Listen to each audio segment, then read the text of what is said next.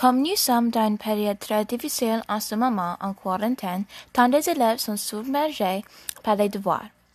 Pourquoi les devoirs pouvons-ils vous stresser? Eh bien, je veux vous dire. Mais avant de commencer, car il s'agit d'un podcast en 3 parties, si vous n'avez pas écouté les 2 autres, le faire et revenir pour écouter celui-ci.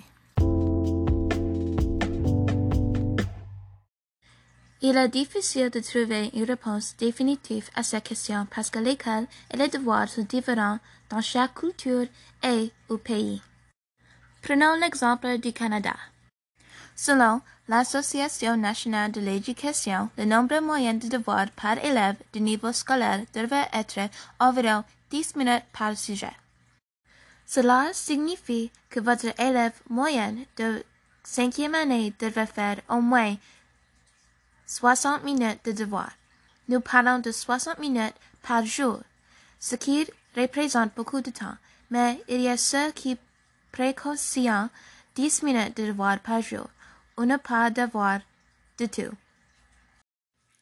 Mais, depuis le début de quarantaine, nos journées d'école sont devenues encore plus accablantes pour ces élèves. Le devoir valant maintenant 2 heures de travail par jour. D'autres écoles où tout simplement les enseignantes mettent en place une limite au nombre de mots devant être écrits ce soir-là. Exemple, certaines écoles disant que chaque étudiant devrait écrire 2000 mots tout le soir. Mais il y a certaines qui peuvent soutenir que la qualité de les devoirs est plus importante pour la quantité de combien de devoirs est donné.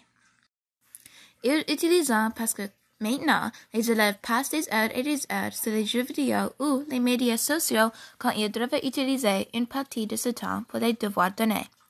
Ce faisant, cela peut amener les élèves à être stressés parce qu'ils se trouvent souvent à accélérer les devoirs parce qu'ils ont été distraits par les autres choses.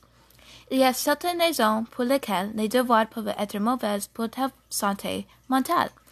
La raison principale est qu'il y a tout simplement trop de travail à faire pour les élèves. Les devoirs peuvent également être mauvais lorsque les élèves, surtout maintenant en quarantaine, les élèves sont censés apprendre 3 jours de travail pour une classe en simplement 4 heures. Toutes ces informations sont très accablantes pour les élèves et on s'attend à ce qu'elles font le devoir par la suite parce qu'elles ont besoin de tout compris si rapidement. Il est impossible de ne pas être stressé dans un moment comme celui-ci.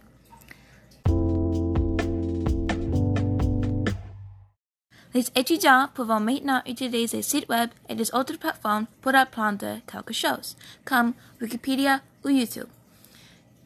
Ils ont tout à les pouvant accéder n'importe quel type de contenu en quelques secondes, ce qui conduit à la gratification de tout de suite. Et avant que je finisse, car en cas il s'agit d'un podcast de 3 parties, tu dois écouter les autres. Merci.